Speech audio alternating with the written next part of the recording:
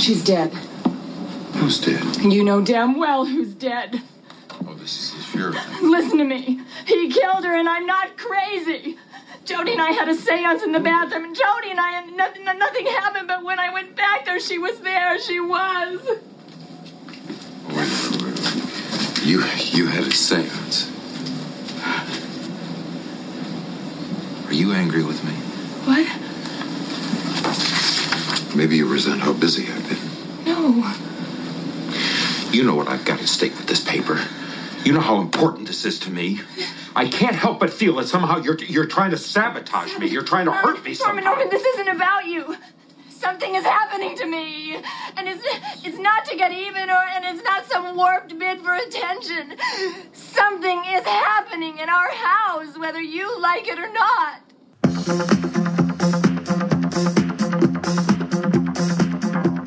Welcome back to the show, everybody. Hello.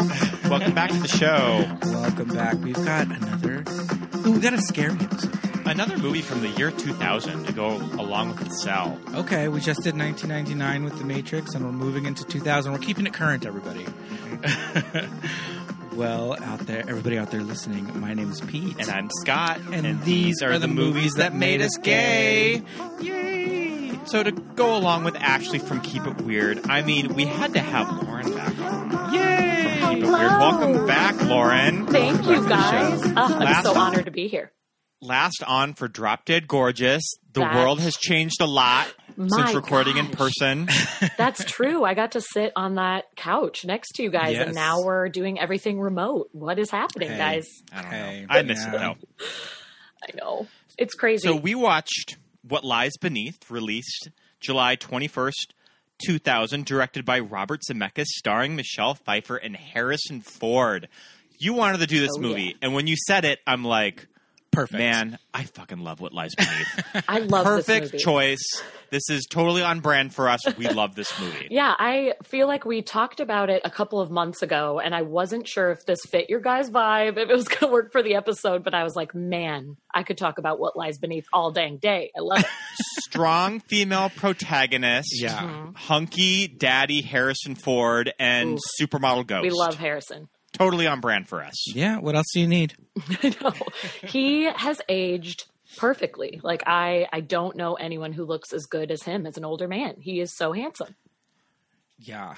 I mean, Scott was just commenting on that bod. They really made a point to show him walking around in, like, just the pajama bottoms. Yes. Very early in this movie. Those pajama pants. Woo. And I'm just like, why does Harrison Ford have this body in, like, his late 50s? It's like, what was he doing? But Pete mentioned that that's always just been Harrison Ford's gig, is that he's just always been a fit, in-shape guy. Yeah. And, I mean, probably ever since Temple of Doom, he's just kept it up because he really bulked up for that one. Oh my gosh, yeah. And which we're not mad at. We're not mad about it at all. I love Daddy Harrison that Scott introduced me to. I will only call him that from now on because he is Daddy Harrison. That body has stayed up with him.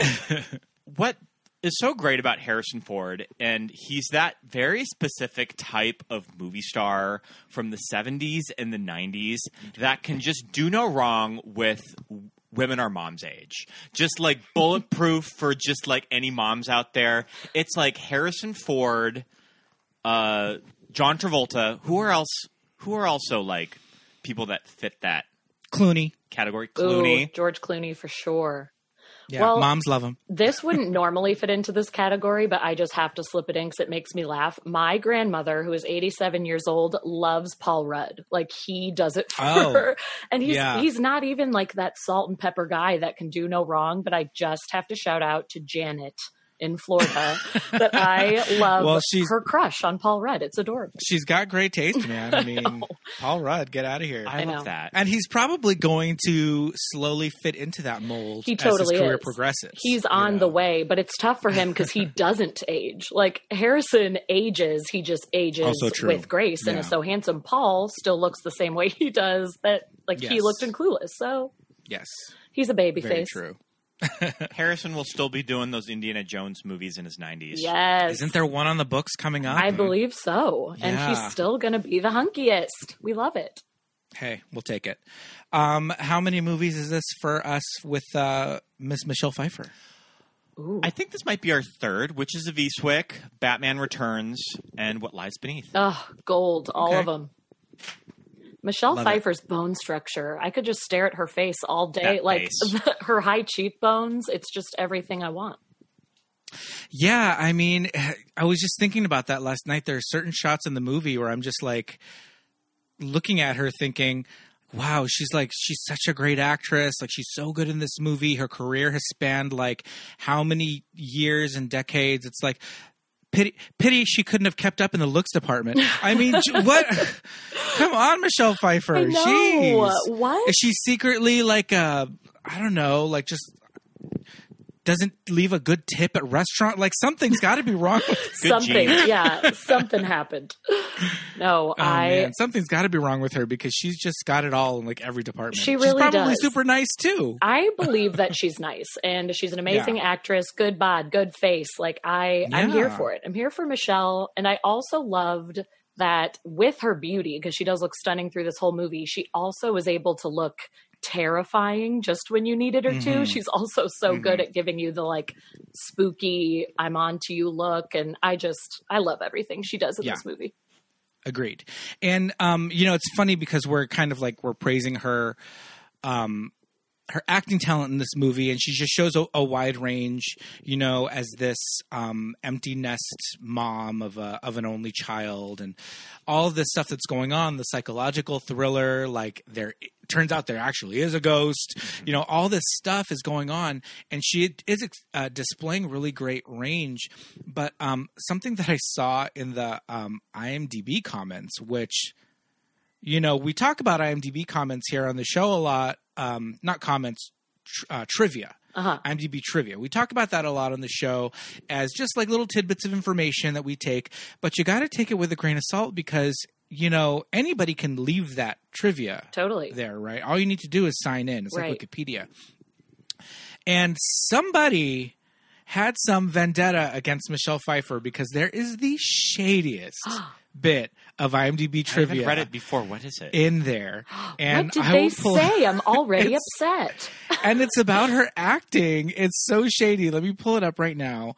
It's all the way towards the bottom. And I was just like, no, this is garbage, mama. I do not crap on Michelle Pfeiffer. Excuse you, people. Okay. Michelle Pfeiffer had a bizarre habit Michelle Pfeiffer had a bizarre habit of nodding yes when she was making an affirmative statement to her husband, Harrison Ford, and nodding no when her lines were in the negative, as if to convince the audience of the truth of her words. This is a well-known acting crutch that novice actors are taught to drop in Acting 101. It looks contrived as people do not do this in real life. Whoa. Shady bitch. 9 out of 27 found this interesting. Only 9. I'm going to give that a thumbs down, and I'm going to sign in on every device Seriously, that I have. Guys, if you're listening out there, help us out. Go give it the thumbs down. We're pissed. I don't like Just sign in using your Facebook. It's super easy. You're already signed in, and just give it the thumbs down. Who wrote that? First of all, and also, does she do that? I didn't even notice. I didn't think about it even once. So I remember reading that the last time we watched this movie, and then I read it again last night, about halfway through, and at one point she's talking to, her friend played by Diana Scarwood, and the friend says something and like, oh, I didn't want you to think blah, blah, blah. And she's like, no, I would never think that. And shakes her head no. But I was just like, well, people do that. Like, people shake their head no when they say no. Like, it's a thing. It does happen. I think that's what makes me mad about the person's comment is like, this would never happen in normal conversation. And it's just untrue. Yeah. We move our heads. Annoying. Yeah. Shady. Shady. But I love that it was like Acting 101. Right. Oh, my God. This amateur Michelle Pfeiffer. Who even let her in the movies? Right. Go back to the Stanislavski school. Yeah. I don't buy it. I stan Michelle Pfeiffer. She's great. Yes, indeed. So when did we all first watch What Lies Beneath? Ooh, Lauren. I watched it the year it came out, which I should not have because I didn't sleep for weeks. Like I was like 7th grade, maybe 6th or 7th grade. Like even though I had watched horror movies before, for whatever reason, this one destroyed me. Like, I was scared of my bathroom. I did not want to go near bodies of water in general. It messed me up. Love it. Scott, what about you? So I remember when this was released, and I was visiting my uncle in California, and I went back home, and my mom mentioned, oh, we went to What Lies Beneath with your sister, and we loved it. And I'm just like... gagged. You went to it without me. How dare they? I was just like, how dare you? But I missed it in the theater, but I had this marked on my calendar, on my Buffy the Vampire Slayer calendar hanging up in my room, that I would mark down VHS release dates of movies from the stuff that I got from the video store. Or no, I think that I used to look them up online. Oh Look my at gosh. me, being like 13 years old, looking up movie release dates online and writing them in a big Sharpie on my calendar. And I remember penning this in on the video date of January of 2001. Oh. And I think it was around my birthday. For the VHS release. Yes. Okay. So I was like planning my entire month around So you never it. caught it in the theater? reserving this movie from the video store and getting it opening day. Yes. Like calling and getting it like set aside for me. Like all 13-year-old boys were doing in 2000. Yeah, like everyone was. Setting aside the new Michelle Pfeiffer movie. Please set aside Okay. What Lies Beneath. Thank you. And immediately loved it. Of course. It's great. Yeah. I saw it in the theater. Nice. I was not a child. I was a late teenager. No, in the year 2000? Yeah. Oh, yeah, I was 20. 2000. Because I'm way older than you two. I saw it in the theater. I saw it with my friends. I remember which movie theater I saw it. It was Hastings Ranch. And I feel like that was our like very early college like film class discussion. Like, ooh, look what they're doing here. And you know, we were just so obsessed with all of the like references that were peppered throughout the movie about how like Hitchcock it was. I have a list of the Hitchcock references we can discuss Yeah. later. Ooh, I mean, so good. Because many. I did read that it was very Hitchcock inspired, and I saw a little of that, but I want to hear like everything that made it Hitchcock. We'll talk about it. Yeah. Yeah. And I just remember kind of understanding that Robert Zemeckis was kind of doing this. He was becoming, or not becoming, he was one of those big directors like he is now that it's just like Spielberg, you know, Robert Zemeckis, Peter Jackson, just these directors that every movie they do is a huge event. Yeah. There's the latest technology involved, the biggest stars, and just seeing this movie with, you know, two really big names acting against each other.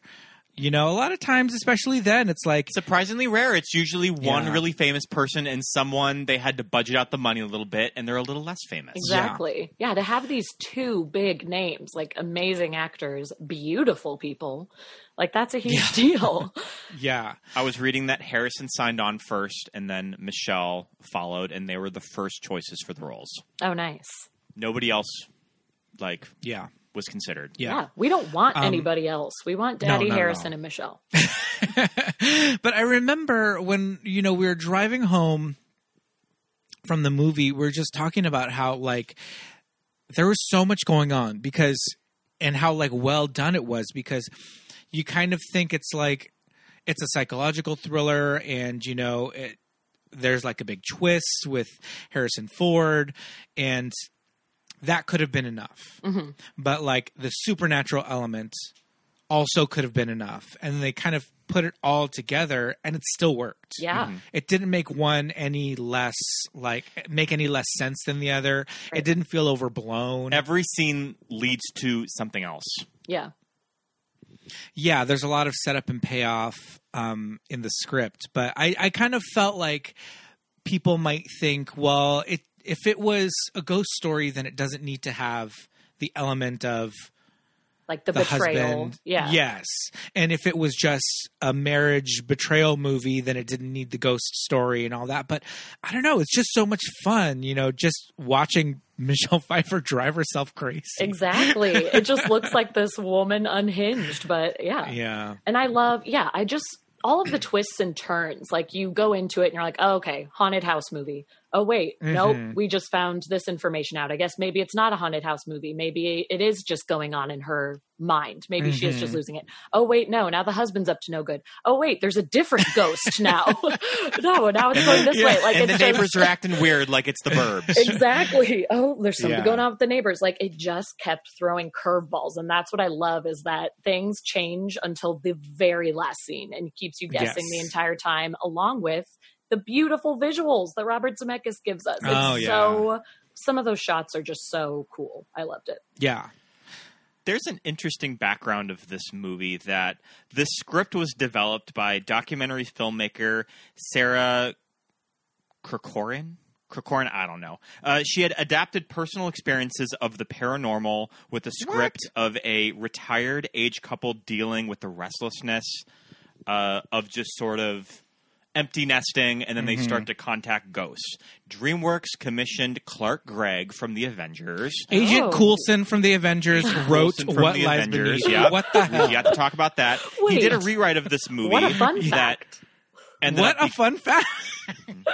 He did a rewrite of this movie that ended up becoming What Lies Beneath. It ended up getting optioned for DreamWorks. Robert Zemeckis had just signed a contract with DreamWorks, and Spielberg convinced him to do the movie.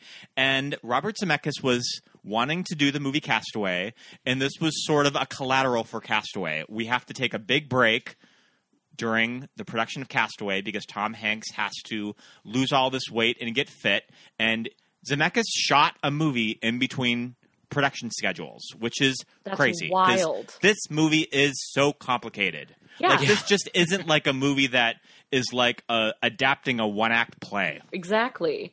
Well, and there was so much, like I read, which maybe we're going to talk about it later, but how they had to film in so many different locations and build up and tear down sets consistently to match with the house in Vermont. And it's like, how did you film that just on your downtime while waiting for Tom Hanks to lose weight? I don't understand. Yeah. Well, Tom Hanks was probably into his late 40s at this point in 2000, maybe not late 40s, mid 40s in 2000. And what did he lose? Like 60 pounds? True. I think he got down to like very skinny. Yeah. And that takes a hot minute, especially when you're in your later 40s. Right. So, maybe if you're Tom Hanks and you've got just all the wealth and nutritionists in the world at your disposal, but still, so that takes a minute. But yeah, just the fact that he could have just been like, I am Bob Zemeckis. I'm going to spend the next 8 months on a boat, eating grapes. I don't know. What do you do when you're rich? Do you eat grapes on a boat? You eat grapes on a yacht, I think. Yeah. On a yacht. Yeah. Caviar, maybe. I just imagine the first scenes of Overboard. That's 100%. Just oysters on a yacht. That's it. I think that people like Joss Whedon do stuff like this where they shoot a movie as they're editing their movie, but it's usually something small. It's usually all set in one location. Yeah. Right. And it's done with like friends. Yeah. And it's a very small scale, but this is like $100 million movie. I was going to say, this was no easy feat. Robert Zemeckis fully made like budgeted of over $200 million for 20th Century Fox and DreamWorks for movies. Wow. That's crazy. Like, you never see stuff like that now. Yeah. Oh, no. Not at all. Yeah. And just like talking about like how complicated this movie is, you mentioned the house. It's like, and the story goes that they needed this location, that the house is on a lake. It's kind of isolated. It's overlooking this beautiful lake somewhere in Vermont, and they couldn't find anything that they liked, so they just built it. Yeah. They're like, we're going to make our own house. Sorry about it. Yeah. No big deal. But it also works because the house itself is so kind of like complicated and crazy, and this movie is full of extremely long takes where it follows the actors without cutting, and they're just giving lines and lines and lines of dialogue. And in certain scenes of the movie, it follows them from one room to another. And there's a lot of fun gags with the bathtub being filled up and not filled up, and steam in the bathroom and all this.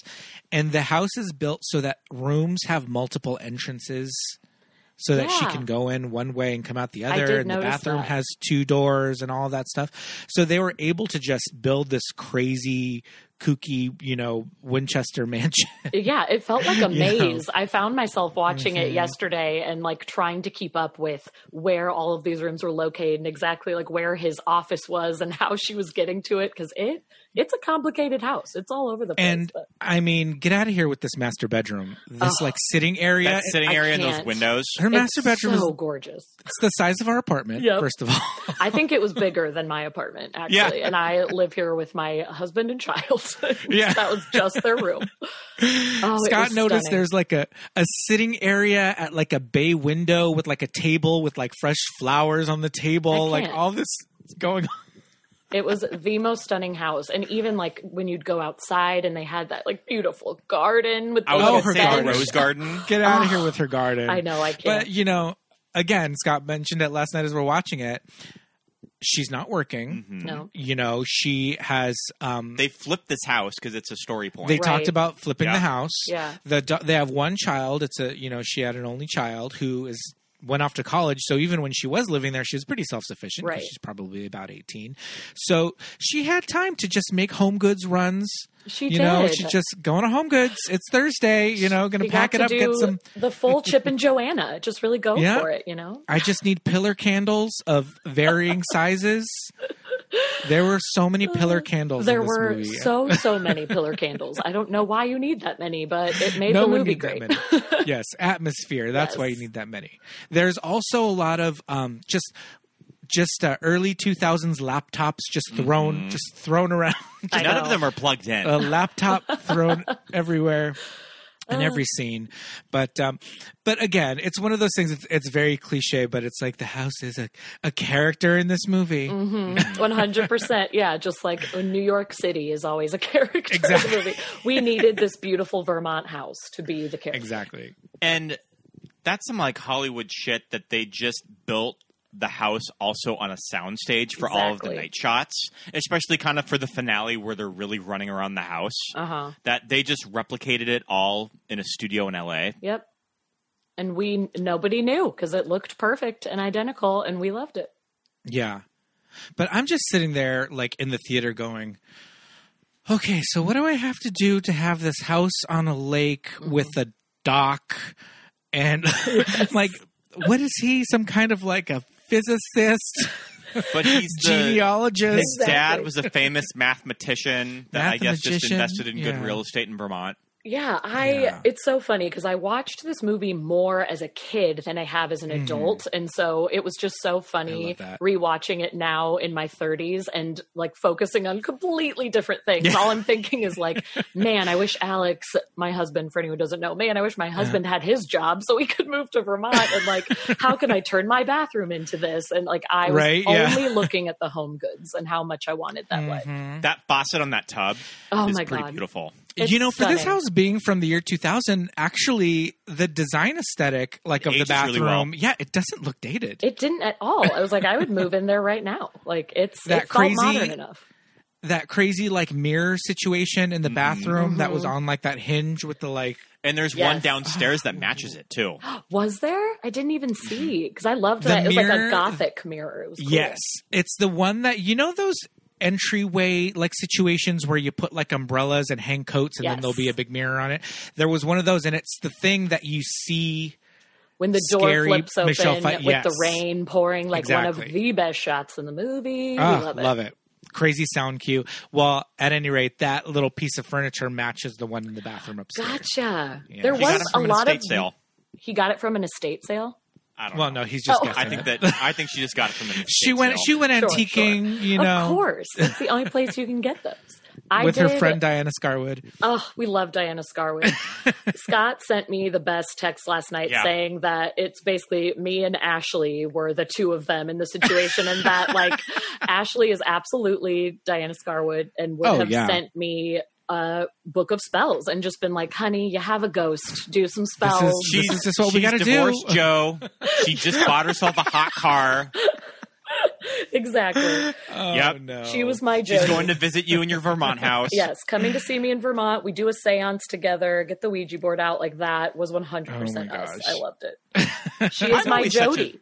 Yes. I'm always such a sucker for female friendships in movies that feel real. And that relationship feels very much like my mom and her friends. Like, it has a very just charming and realistic quality about it. I agree. Love. It was very believable, especially like when they had to have that tough conversation when she's starting to find out, what happened to her. I loved the way her and Jody interacted when she was like, I couldn't tell you because of the situation, even though I knew this information, and just that whole conversation felt very realistic. It seemed like something I would say with my own friends. I liked that. Very believable. Yeah, absolutely. I mean, this plot does have very many twists and turns, so I think it might be difficult for us to do a little bit of a direct So kind of the first recap. half of the movie is empty nesters, daughter's gone off to college, and it's the weirdo neighbors section, which I do love.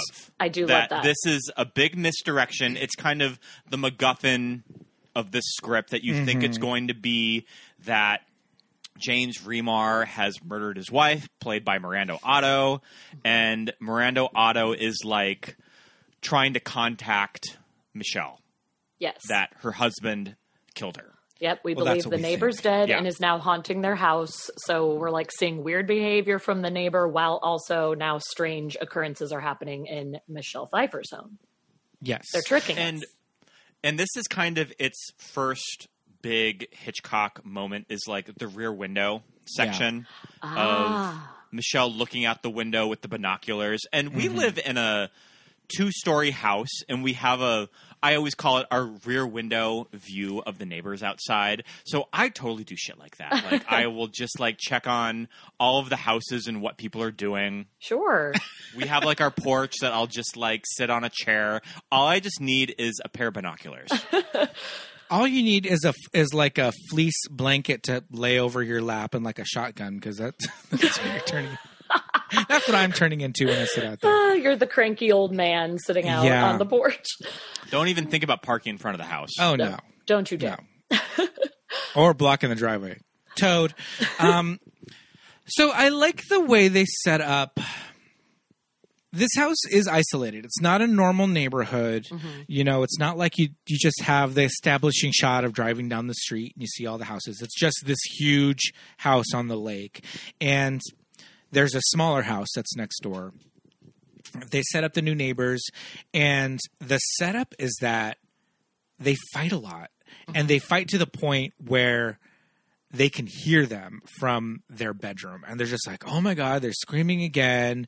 And then they have like crazy loud makeup sex and all this stuff. And I think it's really fun the way Michelle Pfeiffer plays it, because she's just like, oh my God, these people are so weird. Yeah, exactly. but like, she can't help. Like, should I go over there and do something? Like, should I say something? Should I step in? Or I guess I'll just sit here and comment to my husband about how bizarre neighbors are. Like, she can't do anything. Yeah. And, but there's some really fun stuff with hearing Miranda Otto just kind of like weeping, openly just crying in her yard, and just like kind of going over and listening and talking through the fence, and like some really spooky stuff there. And when it gets to the point where she fully sees James Remar putting a human-sized bag into his car, into the trunk. Yeah, they build it up so well. And then suddenly we're not seeing the wife anymore, and it gets a little fishy. They did such a good job. And there's really some fun atmospheric stuff about her.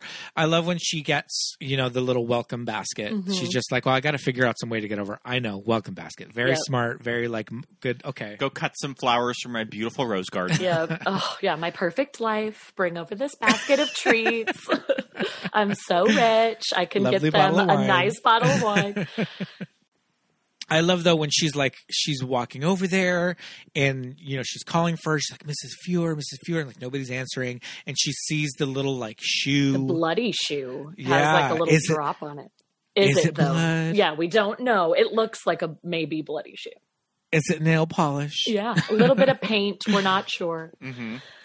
But also you see that the house is a little rundown. Yep.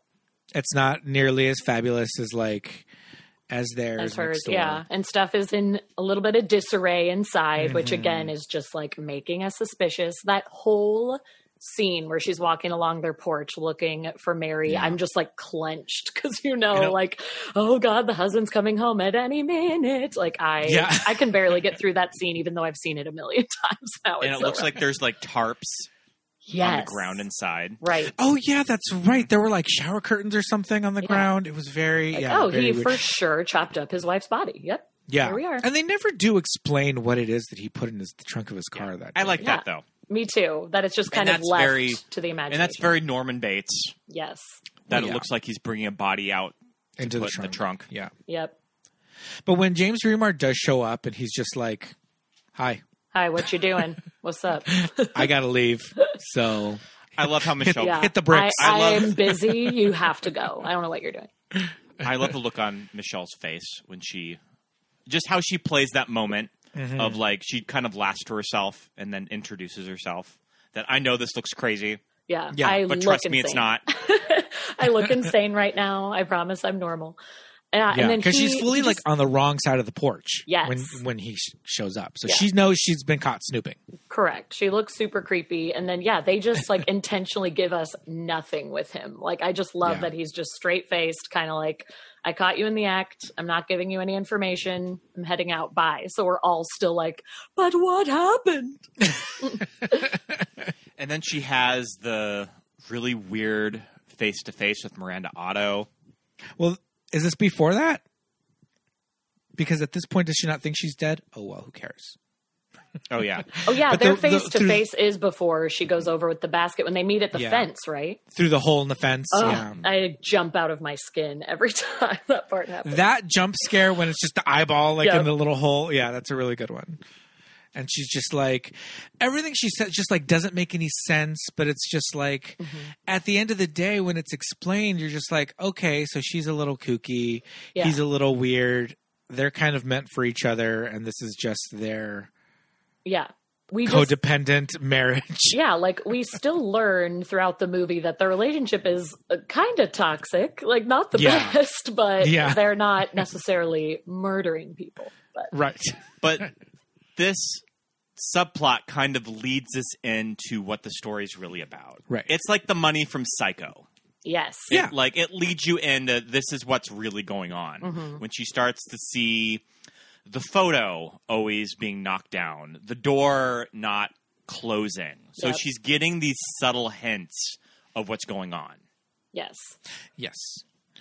And she sees those initials appear on her computer screen pretty early on, right? Like the MEF, which again, the neighbor, she finds out are also the neighbor's initials. So she's like, oh, it's for sure the neighbor trying to contact me.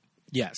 She has been murdered by the husband. And now she's like in my house, opening my doors. And she thinks that she sees her in the bathtub. Yes. Oh God. Some of those bathroom scenes and like the mirror and the words appearing on the mirror. It's just all too much. The foggy mirror. Yeah. I love it. So atmospheric. They do really good things about setting up this bathroom and like just how important this room is in this house. It is a lovely bathroom. I've talked about it already. Gorgeous. But I want to take a bath in there immediately. It's I so know beautiful. This huge clawfoot tub. And I like that for as big as these sets like the living room is, the bathroom does look realistic. Like this is how big a bathroom would be in a house like this. Totally. Yeah. So Michelle Pfeiffer kind of tells Harrison Ford, like, stuff's going on. Like, the picture keeps falling. She, like, lets him know, and she ends up going to therapy. These therapy sessions make me laugh. They're so funny. In, like, a basement. In this weird what lies basement. beneath? Yes. Did you get that there you theme? go. She has to be beneath the ground. Yeah, she's in the creepiest therapist office I've ever seen. But what would you do if your husband sent you to a therapist and the therapist just offered you a fireball? I'd be like, you don't have like a fireball? No mints? Like give me an Altoid. Yeah, help me out. Fireballs are very interesting candy to offer someone. It's really, they're so bold. They're very intense. Like that's not, I don't see how that's helping the situation at all. But the therapist does help her because he's just like, well, you should just check it out. If it's something that is really on your mind, you should look into it more. I do appreciate that he, he's not jumping to any conclusions. He's sort of like, he doesn't treat her like she's crazy. Yes. He's not immediately like, okay, we need to treat what's going on in your brain because something's off. He's absolutely listening to her, telling her she should dig in a little deeper, and boy, does she. So I like this therapist. Yeah.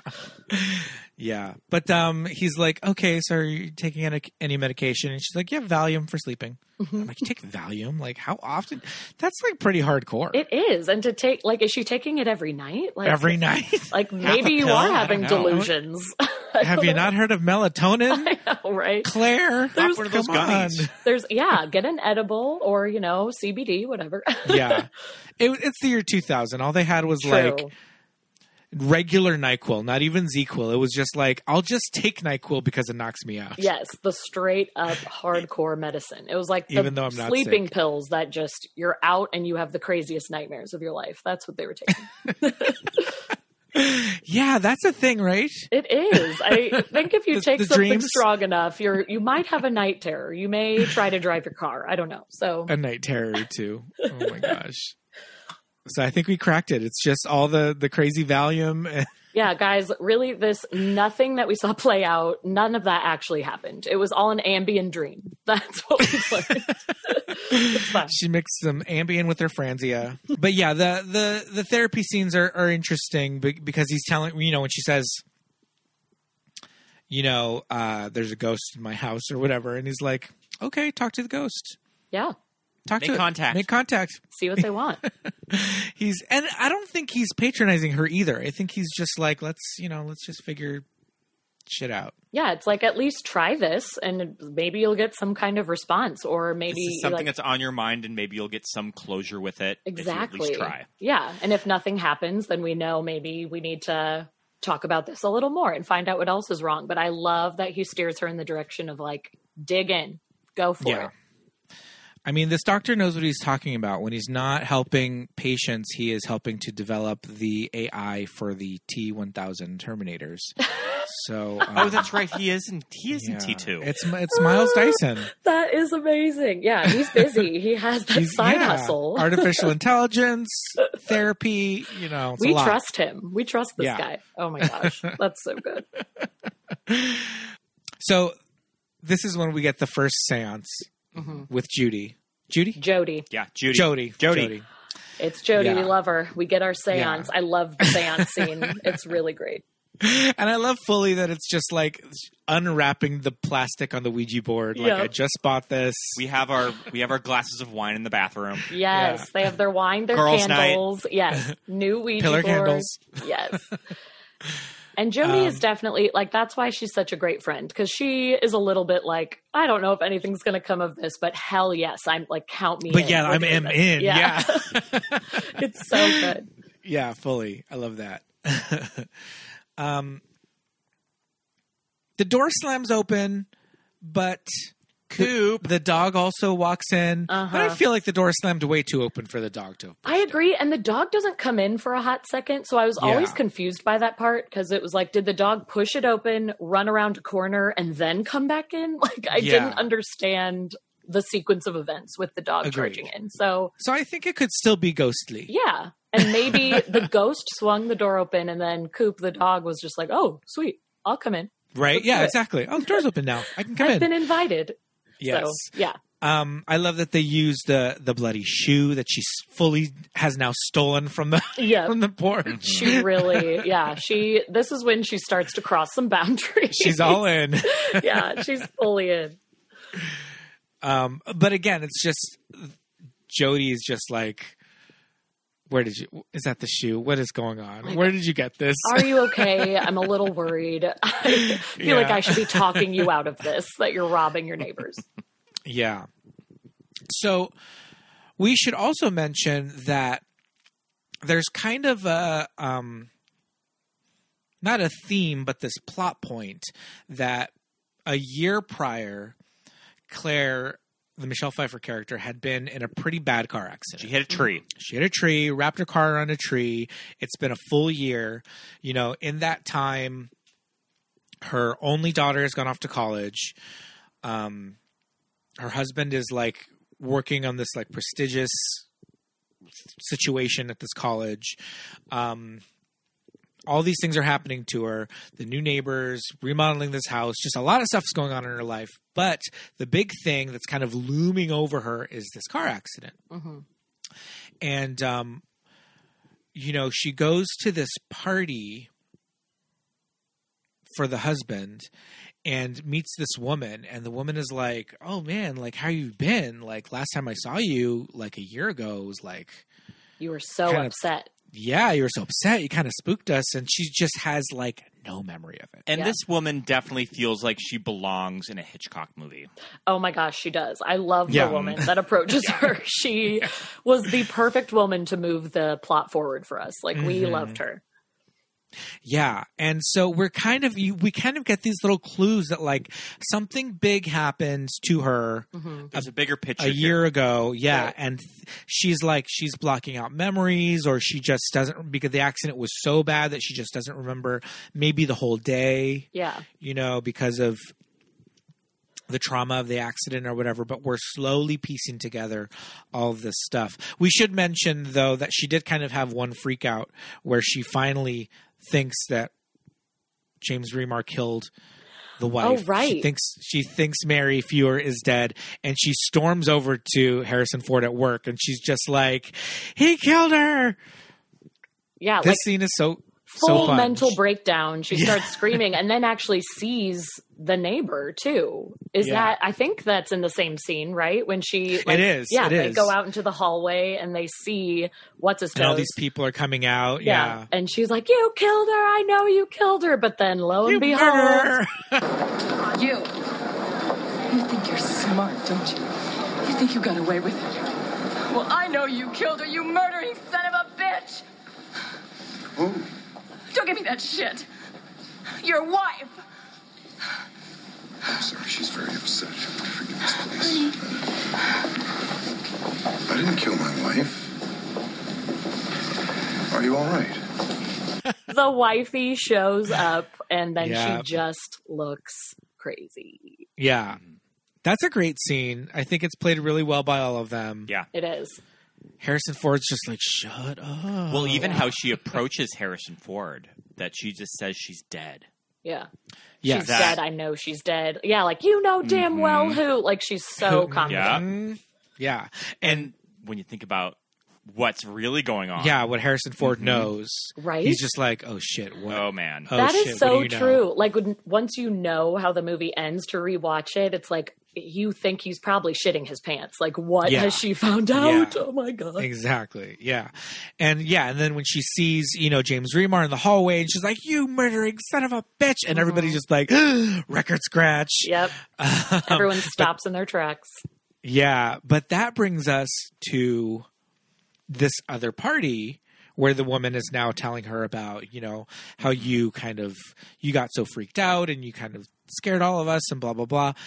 And she sees again, they're at the party, James Remar and Mary Fewer, the Fewers are at the party, and like, Miranda Otto waves, and then James Remar does this thing where he strangling. He pretends to strangle his wife. Oh, Michelle Pfeiffer's just like, God damn it! Listen, I know I seem crazy.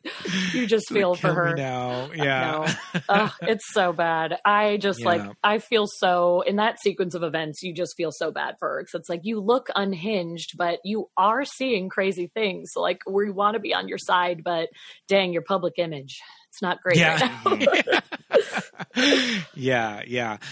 There's a lot of really great lines and a lot of really fun delivery by Michelle Pfeiffer, when she says like, damn well who, and she's dead. And that line it was in the trailer in every TV spot where she just says, there's something going on in this house. Yes. That's the line that always stuck with me. It just like how high and like desperate her voice sounds. Like I will never forget that. It's a great acting moment for good old Michelle. Yes. So how does she end up finding Amber Valletta's name? She looks it up online. Oh, the picture falls again. Yes. Yes. And when it breaks the frame, and on the back, it's a cutout from a newspaper. And on the back of the photograph is a little teeny corner of an article about a missing girl. Yeah. And Oh, because it's a framed photo of a newspaper of a cutout. newspaper cutout. Yeah. Okay, And it sure. was a framed photo of the party, right? Because I thought that was kind of why she was looking at it. Because the older woman had approached her at the party to say, like, you freaked us out last year. So she's staring at this photo like, wait a second. I was freaking out. Why was I freaking out? Yeah. And then little Ghosty knocks the picture off again. Again. To be like, Yeah. listen, you're on the right track. Pick it up. You're almost there. Very, very like escape room. Like, nope, Yes. just keep looking at this. Yes, Keep looking at this. staring at this. You're on to something. Yes. Yeah. Is the name in the article, or does she just start? Oh, I think she starts looking up on the Like internet. missing people. Yeah. Yeah. The interface of her like year 2000 That definitely takes you search back. engines. Yes. And the How the way internet used to look like. the pictures take so long to load and they're so pixelated that Yeah. was such a throwback. I was like, oh yeah, you really had to wait a long time to see things on the internet. Yep. It loaded so slowly on that huge box of a computer that they Oh my God, those monitors. I know. I can't. So heavy. So heavy. She finds the girl. She finds the initials that match the MEF that was on the high score of her solitaire game, Yep. Yes. which I love. The winner's circle. MEF. Yeah. Hey, we've all spent countless hours playing Microsoft. Right? 100%. Solitaire. I would spend countless hours sitting and playing I was solitaire. also the king of Minesweeper. Oh, but, I loved you know. Minesweeper. Man. That one's not for everybody. It's not, but that is a good one. I love it. That was a good one. The big, giant, wide one where it would be like the whole screen. Oh my God. Yes, you just kept advancing to these crazy levels, working around the yeah. little bombs. It was just so good. Love it. I'm gonna find an OS. I'm gonna find an iPhone version. I'm sure there is. Yeah, There has to be I was going to say there has to be a way to play Minesweeper. If you find it, message me in immediately. 2021. I need Minesweeper to come back into my life. Yes. So when she finds the girl, she just Nancy Drews her way to Her the mother's mother's house. house. Played by Merkelo. Merkelo, no. I'm sorry. It's like Nicole, but with an M. Nicole. It's Nicole Mercurio. Mercurio. Okay, I'm going to start this over again so I can edit it later. We can do this. She finds the mother, played by Nicole Mercurio. Let's all say it together. That's just Nicole a hard name to say. Mercurio. Well, it's Nicole with an M? Whose name is Nicole? Yeah, whoever has named a child that. Is this I'm real? gonna write it- anyways, it's the mom from While You Were Sleeping. There you Is go. it the mom from While You Were Sleeping? Yeah, Oh, it she's from is. While You Were Sleeping. I was going to say, I'm going to write a fan letter to Nicole Mercurio and be like, tell me about your first name. Well, but passed she's away. passed. Who? Oh, she has. I remember when Yeah. she passed away. R.I.P. 2016. R.I.P. Nicole. Nicole. Interesting. Well, Okay. she's in Flashdance. How about that? Dang. Just a I good love her- character actress at the time. I love her performance in this movie. I think she's really good. Me too. When she's Yeah. holding her cat and she's talking about her daughter. Yeah. It's very sad. And she's watching her stories. You can Reminds tell. me of Like, it she's a reminds me of grieving Sounds of woman. the Lambs actually. Ooh. It reminds me of that scene with Jodie Yes. Foster when she goes over to the girl's house in Silence of the Lambs and she goes Right. into the bedroom. I agree. It Very, definitely very has much. that same vibe. And the bedroom is still perfectly, it's immaculate, like a Yes. perfect shrine to the daughter. And it's a very clear grieving mother who is like, Yeah. I still don't really know how to live a normal life without my daughter. Yeah. She plays it very You know well. what I loved in the daughter's room, played by Amber Valletta, 90s model. There's a bunch of pictures of her. Yeah. But I feel like she had them up. I feel like the girl had, like, not that the mom went in and put up pictures, like, She I'm had going to them up. frame this photo of my daughter and put him in her room. I think she put them there herself. You think she was that into herself that she Well, wanted yeah, them around? because she was like super cute. Yeah. Like, there's a little itty bitty plot point that you hear when Michelle Pfeiffer is calling. I think she calls a newspaper or something, and they say that she had this red Mustang convertible that she would drive around town, and everybody always noticed her in this red convertible. And there's a picture in there of her standing in front at a car dealership, standing in front of the red convertible, like with her arms up, like, woo, I'm buying this car. Right. And I think it's just this girl that's just like, yeah, I look cute. I'm putting these pictures up. And I think there were other pictures of like models and stuff. So I think she's just like, I'm into fashion and being cute and whatever. Right. I mean, yeah, if you're as stunning as she was, I guess I understand that. You're like, hey, I'm beautiful. I know it. I'm going to show it off. And I have a badass car. Yeah. She was digging herself. She liked to be a little flashy. It makes sense. Yeah. Played by supermodel Amber Valletta. We just watched the fashion documentary Unzipped, which has all of the big 90s supermodels walking the Isaac Mizrahi runway show. And I think Amber Valletta is in there somewhere. Oh, wow. She probably is. She probably is. Cool. That was her era. Yeah, that was her time to shine. Yeah. It's funny because, she plays this like young college co-ed, and the newspaper article puts her, because she's like a missing person or whatever. So they put her age and it says born 1974. And you're just like, really? Oh my God, how old is this movie that the college co-ed was born in 74? You're like, wait a second. I have to do some math here. Oh my God. Yeah. That is wild. I didn't even think of that. Yeah. But yeah, I want to look up and see if she was in Unzipped because I'm sure I know. I was going to say, I'm looking at her now. But you know what I love too is that the only thing that Claire sees of the ghost is the reflection, and it's a reflection in water. Right. And when she's telling the therapist, he's like, well, what did the ghost look like? And she's like, well, she looked like me. Yeah. Mm-hmm. And he's like, so you saw a reflection in the bathtub that looked like you. Got it. Which, yeah, again, it's like you just feel for her. So it's like, no, she looked like her, but it wasn't her. But it was clearly next to me. Yeah. Like, we as the audience were like, no, we see it too. I know. Like, Michelle, I hear you. I see you. Yeah. And the interesting thing is that when you look at Amber Valletta, you're not like, oh, look how much she looks like Michelle Pfeiffer. Right. Because they don't really look alike.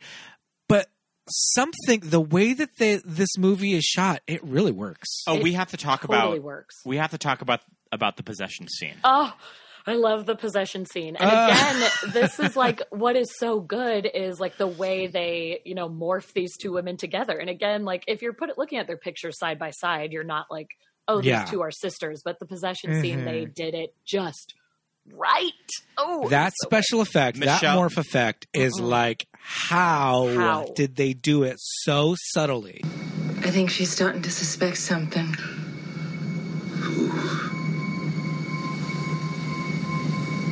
Your wife. That Michelle transition doing was her clean. best Selena Kyle delivery when she's eating the apple.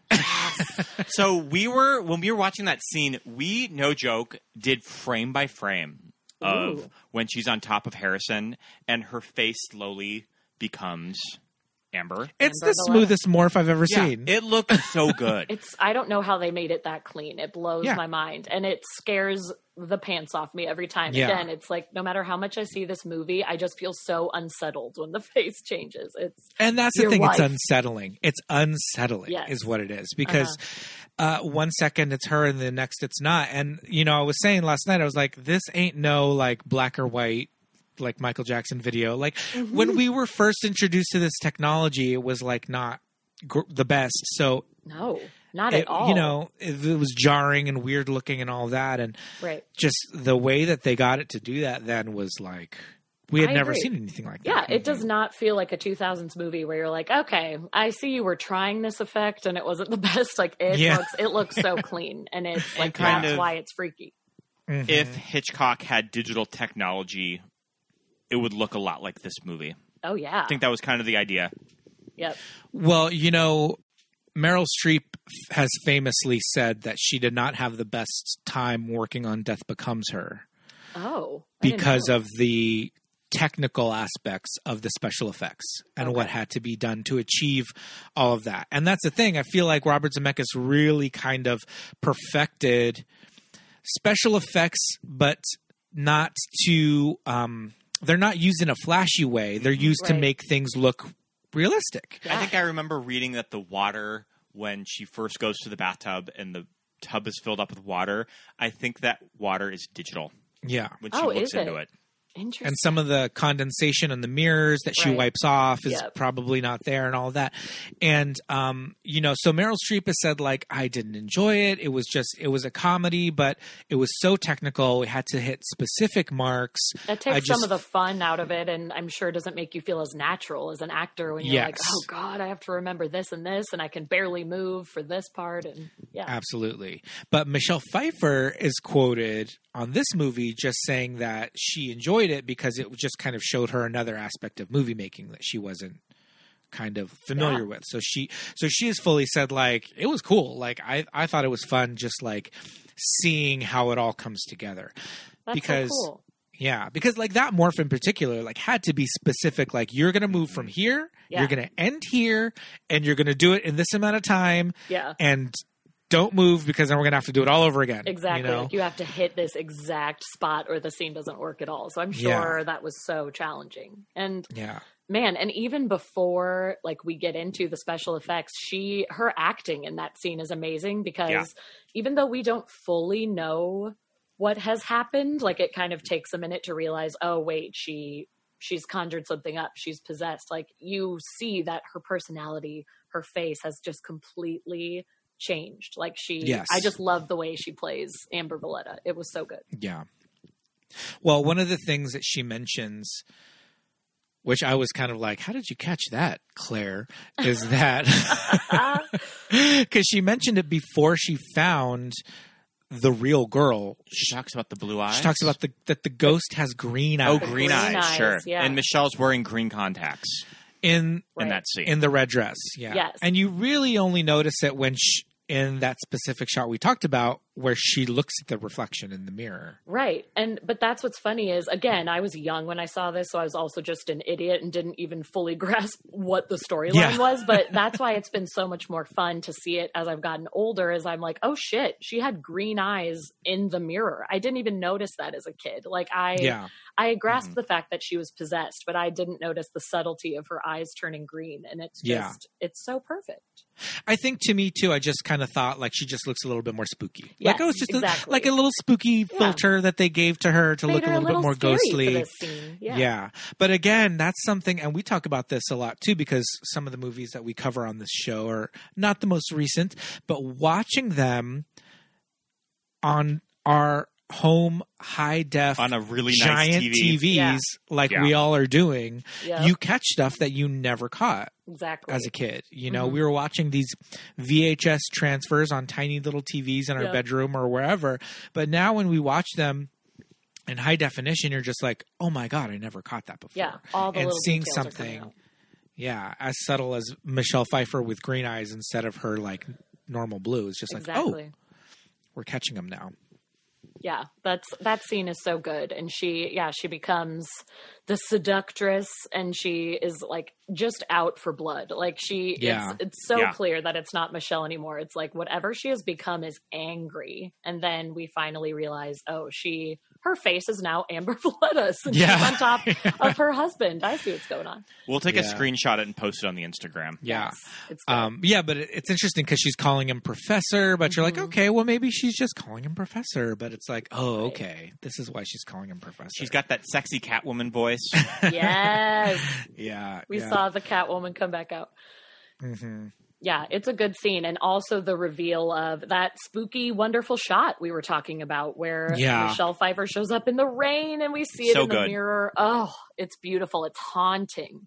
It's so good. There's a little bit of kind of business with this necklace that he gets for her in this like, this cute little town. Adamant, the town of Adamant. Yeah, the little hippie town of Adamant. He gets her this necklace from this shop that's specific to the town. Claire sees it in the photograph that the police are using. She notices it kind of around. The whole situation with like diving off the... I was going to say, she finds the key to this box in her house. She finds it in like a vent, but it doesn't go to anything in their house. So she's like, what the hell is this key? But it has the symbol. Yes. And we get the reveal of her in the water. Uh-huh.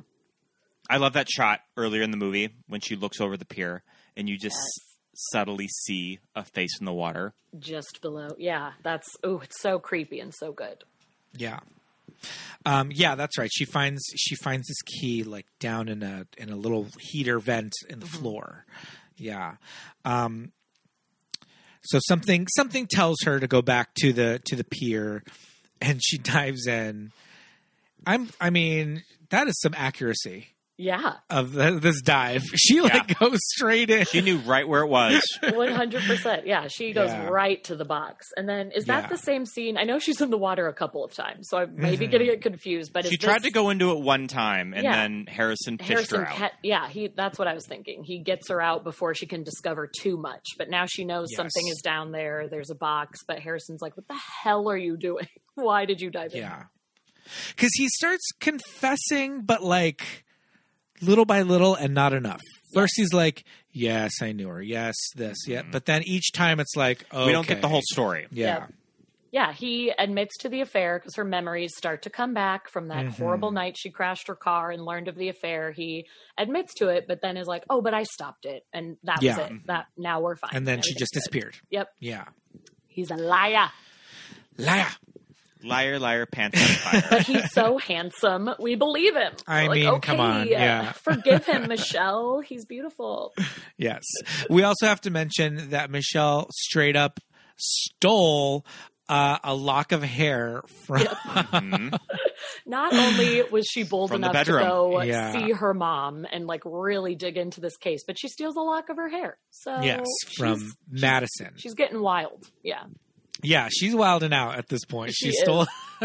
She is fully in. Yeah, because this is how she gets possessed. Because now that she has a lock of hair, she does another Ouija board situation with the hair. She has the spell book of like conjuring people up, and now it's just open the door and fully is possessed. And now we have the scene in the red dress, which we love. We love it. So after he fishes her out, he gives her a little bit more confession, but not enough. She just jumps back in. Yep. She just dives back in, fishes out the box, breaks it open, and what does she find inside the box? The necklace. Oh, yeah, the necklace. That's right. So she's starting to realize there's absolutely more to the story. Her husband is not telling her the whole thing. What is it with straight men and buying their wives or girlfriends heart-shaped jewelry? I know. We're not into it, I will say. No. Have you ever been given like a heart-shaped necklace? I'm not going to lie. My sweet husband did give me a heart-shaped necklace when we were dating. And I wore that's sweet, though. I wore it to be nice for a while because I was like, it was one of his first like nicer gifts for me. And he spent a little money. But then a couple of years later, I think we were actually married at this point where we were being a little more honest with each other. He was like, you haven't worn that necklace I gave you in a while. And I finally said, it's not really my style, although I appreciate the thought behind it and how much a lot of sentimental value. Yes. And I still have it in a jewelry box somewhere, but a lot of women do not want to wear the chunky heart-shaped jewelry. Just a little PSA. This chunky heart-shaped jewelry from Adamant, you can kind of tell that it's from like a little, one of those little hippie stores that you kind of walk into and they have like, everything in there's handmade. Yeah, there's going to be some beautiful scarves along with the heart-shaped jewelry. Yes. Some cone incense. Exactly. Definitely incense, lots of candles. We're here for it. Yeah, love it. Maybe some tarot cards. Yes. So we also have to mention that it was briefly brought up that something that Harrison Ford's job is working on is some kind of like chemical agent, sedative. You get that shot of the robot rat. Yeah, yes. that the robotic really rat. fake looking rat that's like yeah, it's a special scene. Yes, it does this thing that it's not like chloroform. Right. It kind of paralyzes you but keeps you awake. Yes. That's you like don't the whole pass out, which is awful. Like you just can't move why your body. why are they developing this? It's terrible. That is kind of funny because they give us that foreshadowing scene with the robot rat saying like, "Oh, this is what we're developing." You just wonder, like, for what? What are the applications of this besides torture? Yes. Don't worry, guys. It's going to come up later in the story. Yeah. Because when it starts getting real, and he fully is just like, okay, now you know too much. Yep. You're going to the bottom of the lake just like Madison. Yeah, exactly. Because she finally, it's like once she's gotten the box out of the water, it's like this girl didn't just vanish. Her possessions are in the lake outside of our house. So you better start spilling. She gets him to confess that he did kill her, too. No, he says that she committed suicide in their home. So sure. And he had taken pills. He just got rid of the body in the lake. He drove her car that's right. or pushed her car into the lake. So he's still lying and says she was, threatening to kill herself. I didn't think she'd go through with it, but she did, and I had to cover it up. I couldn't let you find out, blah, blah, blah.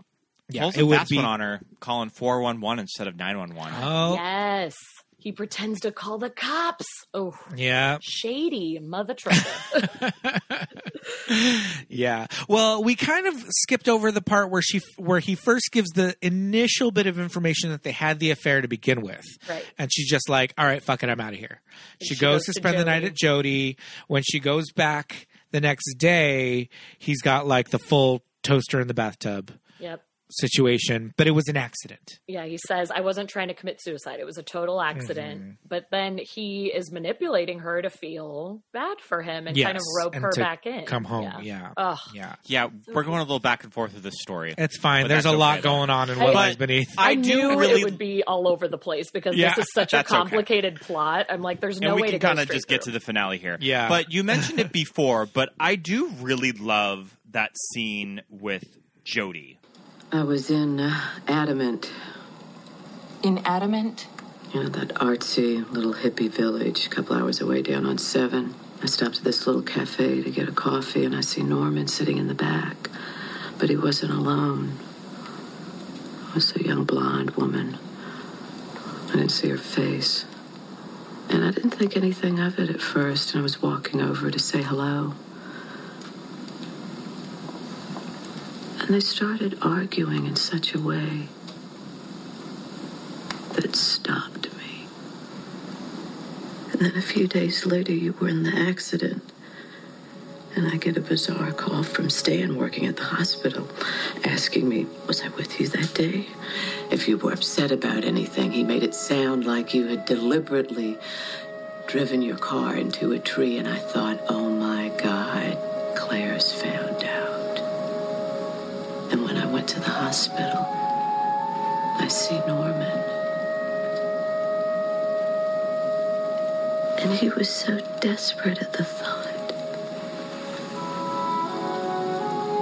of losing you. I couldn't say anything. Please, don't hate me, Claire. I don't hate you. Yeah. Where she's like confessing, oh yeah, I saw them together. Yes. And it didn't look good. Mm-hmm. And then the accident happened and I just couldn't say anything. Right. But yeah, you're right. That's very true of how friends interact with each other. Yeah. That sometimes there are weird secrets that you don't tell a person that you care for, or especially when it comes to like affairs. Yes. Like, do you tell that person everything? Do you just like, that's none of my business, I should just stay out of it? That's why I liked that scene, because it felt like a real complicated friendship where it's like, I wanted to tell you because I'm your best friend, but also I saw your husband weeping over your body in the hospital after your accident. And I just thought, this isn't the time, this isn't my place. And hopefully they're just going to come together after this and I will step aside. But she was so emotional telling her the truth about seeing them together in Adamant, that little town, coming back up. And I just, it felt like a good friendship moment. I liked that scene. And she clearly was, that it had been bothering her for a long time. Yeah.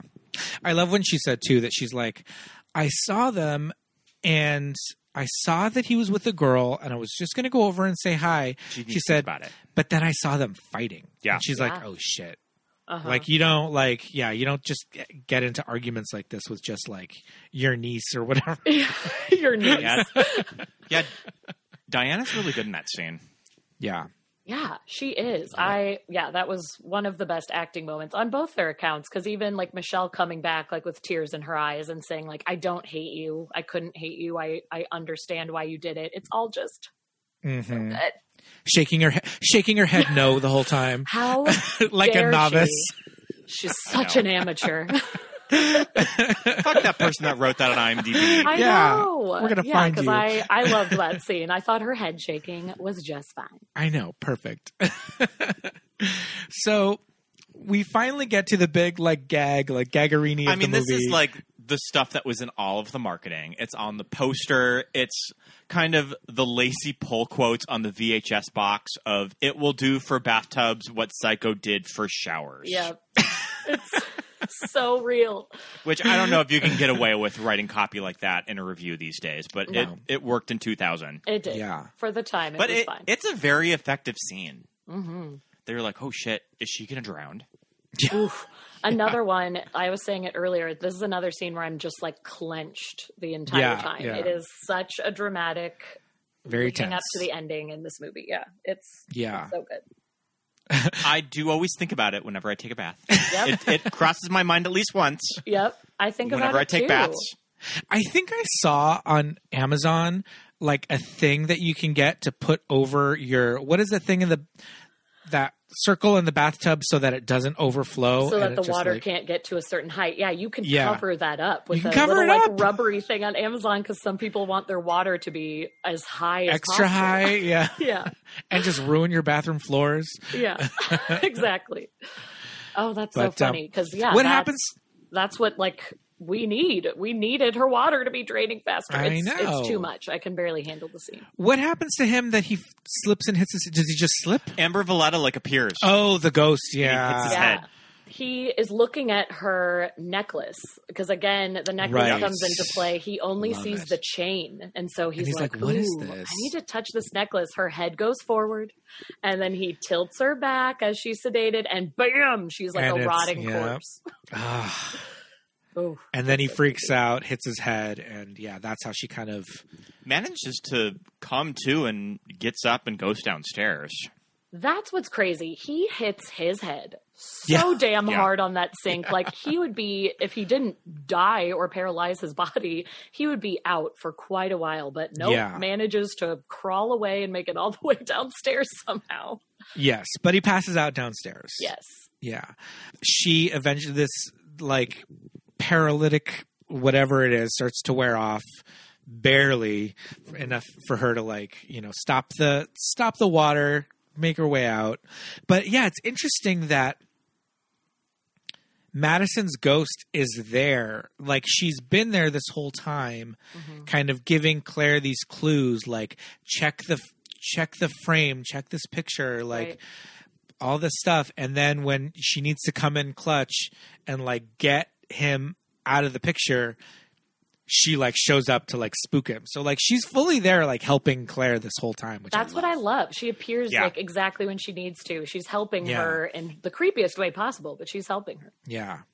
And I think it was kind of a big deal at the time to have Harrison Ford be this villain. Play a villain. Mm-hmm. I think that he plays a villain in American Graffiti, and that's it. He's usually the hero. Yeah. I was going to ask if there were any other movies, because I was saying that Alex yesterday, he watched pretty much just the end with me. He popped into the room, and he's a huge Harrison Ford fan, mostly because he's a huge Star Wars fan and Indiana Jones, nerds out. And I was like, is he ever a villain like this? He played it so well in this movie. I thought he needs to do this more often, but we couldn't think of any examples. So that is interesting. Yeah. Yeah, I think he's the mean guy in American Graffiti, and that's it. Okay. Right. So I remember the marketing of this movie, and I was reminded about it of when I watched the trailer. This trailer gives away everything. Way it too pretty much. much gives him. It pretty much gives away that he's the villain in the marketing of the movie. I know. I didn't understand that, because that's such a big twist. Leave that mystery. I think that I must have seen it opening weekend, because I don't remember being that impressed about the trailer giving everything away, Yeah. because that's something that I would remember. Like, I would hold that against the marketing people, like, 25 years later, like, because like we had just done The Matrix, and we were talking about how The Matrix really gave away a lot of cool special effects in the trailer. Yeah, I think I remember seeing that. like an Entertainment Tonight story about that, of the marketing just being too revealing about the movie at the time. We must have seen it opening weekend, because I feel like I would have carried it with me all these years. Yeah, but to be fair about the movie, I feel like if you were familiar with the trailer going into it, I think that you're just kind of along for the ride and you just kind of forget about it. Yeah. Like, I don't think it bothered me. I guess it works. Yeah. Because again, twists and turns. It's all over the place. You think it's one thing, it's something else. So yeah, even if you know that Harrison Ford's maybe going to snap and have an evil moment, you still have no idea how you get there. And you are, like we said before, you're truly guessing until the end of this movie of what is going on, what actually happened with the affair, what actually happened to Madison. Like, it goes all over. Yes. The final, like, chase. We get that beautiful shot of, it's like a CGI truck that Michelle's driving, but the camera goes like, it's a tracking shot that is following her in the truck, and it goes inside the vehicle. That's so cool. And that was something that was pretty new at the time, that you didn't see complicated shots like that a lot. Right. Yeah. I did like that shot. It was really pretty. And like, also total like horror movie trope. There's that light kind of behind her in the car that keeps shining on the bed of the truck. And it's like, you're just waiting for something to appear. Yeah. We also get set up earlier in the movie that their cell phones don't work until they get to a certain part of this bridge, because they're so far, removed. And so she's driving away as fast as she can. She's on the bridge. Cell phone finally gets service, and he breaks through.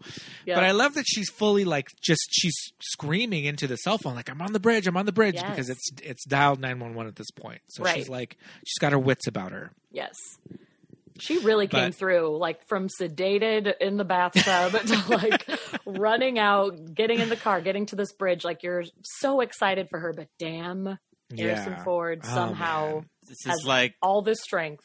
This is the killer coming back for one last scare. Exactly. Yeah. It's he was knocked out for God knows how long, but he was able to sneakily climb in the back of this truck. Well, we won't question it. We'll believe it. Bleeding from the gash in his head. Yep. Well, they're very lucky that the car managed to go down in the exact spot. He got rid of the body. Which I'm also saying, Harrison, kind of like rookie move. You have a boat. Drop the body off in the middle of the lake and then get rid of the car somehow. Right. Yeah, he didn't do a very good job. They land right on top of Madison's car that he pushed into the lake.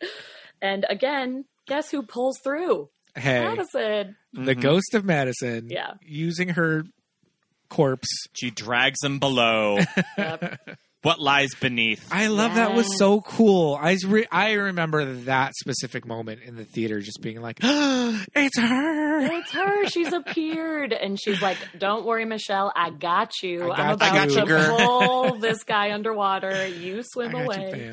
You get that beautiful digital effect of her decomposing. Because she's all beautiful, and then she just sort of decomposes to her body. And sinks away, and maybe she's finally gotten the beneath. closure. Good movie. I feel like it's one of those movies that I will sometimes I'll not see for a while, and then I feel like we revisited it last summer, in the middle of the night. Yeah, and then we're just this movie's pretty fucking good. It's over 20 years old, and it has aged to perfection. Yeah. So I wanted to go over some of the Hitchcock inspirations that I wrote down. Ooh, please. Bernard Herrmann inspired score by Alan Silvestri. Yeah. A very Hitchcock score. Yeah.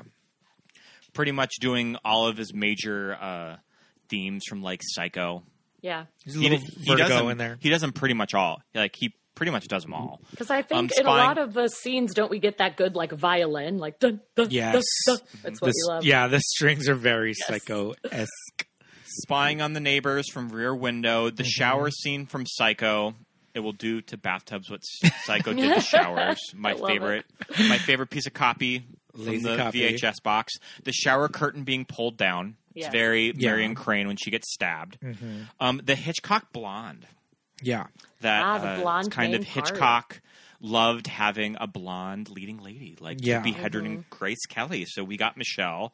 Nosy Neighbors, too. I feel like that's kind of that seems like a very Hitchcock trope, especially the woman that talks to her at the party. Yeah. Oh, yes. Misdirect of the plot. You think that it's actually about the neighbors, but it turns out to be something entirely. That's something that Hitchcock kind of pioneered with his scripts. We love it. So yeah, that's kind of everything that I got that were Hitchcock references. Can you think of anything else? I think just kind of he used mirrors a lot, and I think Hitchcock used a lot of imagery of reflections and the double meaning behind reflections and all that, right? And just interesting and innovative camera work. Yes.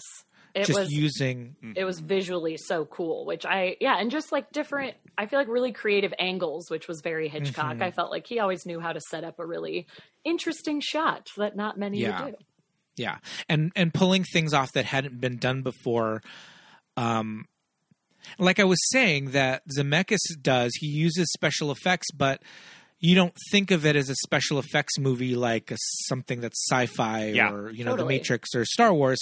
It's it's a psychological thriller, but it uses effects in innovative ways. And Hitchcock did that a lot in Vertigo, kind of creating that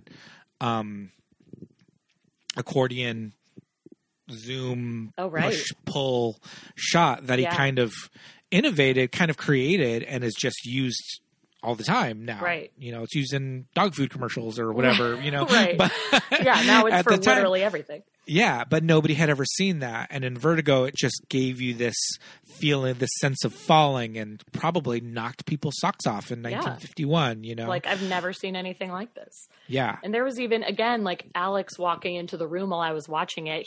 I've seen it so many times. It's fun to hear his perspective. And there's a scene really quickly that when Michelle Pfeiffer first gets sedated by the halothane or whatever, the camera kind of goes like under her body, and suddenly the wood floor has like turned to glass. And I didn't even think twice about it. And he was like, wow, that's a really cool shot. I wonder how they did that. I was like, oh, you're right. Like, Bob Zemeckis is so cool. Yeah, exactly. Yeah. And that's something that is not referencing anything specific from a specific Hitchcock work, but I think he was very much like, this is the kind of thing he would have done, like with the extreme close up of Marion's eye after she fell on the floor, all that kind of stuff. So yeah. Oh, it's so good. It's such a good movie. I've mentioned it on Keep It Weird, me and Ashley's podcast, a couple times. Like, it's one of those movies that, like, maybe I won't think about for a while, like you said, but if I really think about horror movies that have affected me, had a big impact on me, that one pops up. It's great. Yeah, for sure. I was reading that there was an unofficial Bollywood adaptation of the story called Raz. I love that. Wait, again, a wonderful fun fact. I need to see that. I guess it was a huge hit in India, too. What? I love that. In 2002, I think. Okay, we'll have to go find that somehow. Well, it's just about time to wrap it up, I think. That was a lot of fun. It was fun. I love this movie. And here's my other thing. It doesn't always have to be October to watch scary movies, This is true. Amen. Put them on. Yeah, turn them on any random week. Give yourself a little thrill. They're a good time. Yeah, indeed. And this movie is very re-watchable. I feel like it's a very common theme in horror movies, too, that gay men tend to gravitate to, that there's a woman that's being treated like she's crazy, but she's really onto something. I feel like that's kind of a common theme in horror movies. Yes, indeed. I love it. So we definitely recommend this movie. And actually, everybody, you're in luck because right now What Lies Beneath is streaming on Amazon Prime Video. Prime. Go check it out. Yay, so you don't have to rent it. You don't have to rent it for once. Lauren, why don't you talk to us about Keep It Weird and where everybody can find you? Yes, everybody, please check us out. We're Keep It Weird Podcast. We're basically on every platform that you can find podcasts. Spotify, iTunes, I'm sure there's like a Google type thing we're on. Sometimes I feel like we pop up places we didn't even know we were. So look us up, social media at Keep It Weird Cast. We're on Instagram, we're on Twitter, we're on Facebook. We have a Facebook private group where we just post memes and fun stories all day. Love it. Come chat weird stuff with us, guys. Always really good friends of the show. Yes. Sweet. And you guys have a Patreon as well, right? We what? You have a Patreon as well, yes, right? we do have a Patreon, Keep It Weird Podcast. Again, you can look us up on the Patreon website. Yeah. We send out a newsletter. We send out bonus episodes. We now are sending out 2 a month. It used to just be 1. So we have lots of fun goodies on our Patreon. It's well worth the money. Love it. And we love movies that made us gay. Well, go and check out Keep It Weird, everybody. You're our besties. We love having you on. Yes, indeed. We love having a fun sister podcast. Yeah. Thanks for having me, guys. Man. You're very welcome. So Thanks for coming on, and we hope to have you back on soon. Oh, yes. Anytime. Hopefully in person next time. Please. Fingers crossed. Over this. Yes, indeed. Us too. All right. Well, we'll let you enjoy the rest of your Saturday. Bye. Bye.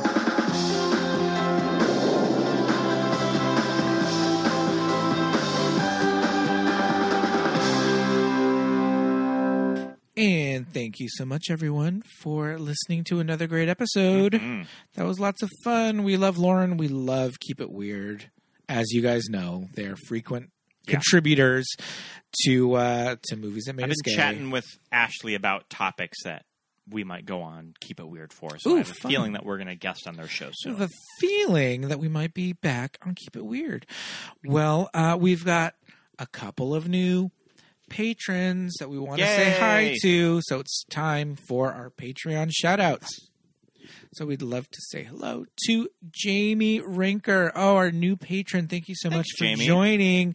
We'd also love to say hello to Drew, Jimmy, Genevieve, Don, Josh, M, Aaron, Melinda and Jim, Jessica, John, Nick, Christine, Rufino, and Mitch. Thank you for being a friend. Travel the road and back again.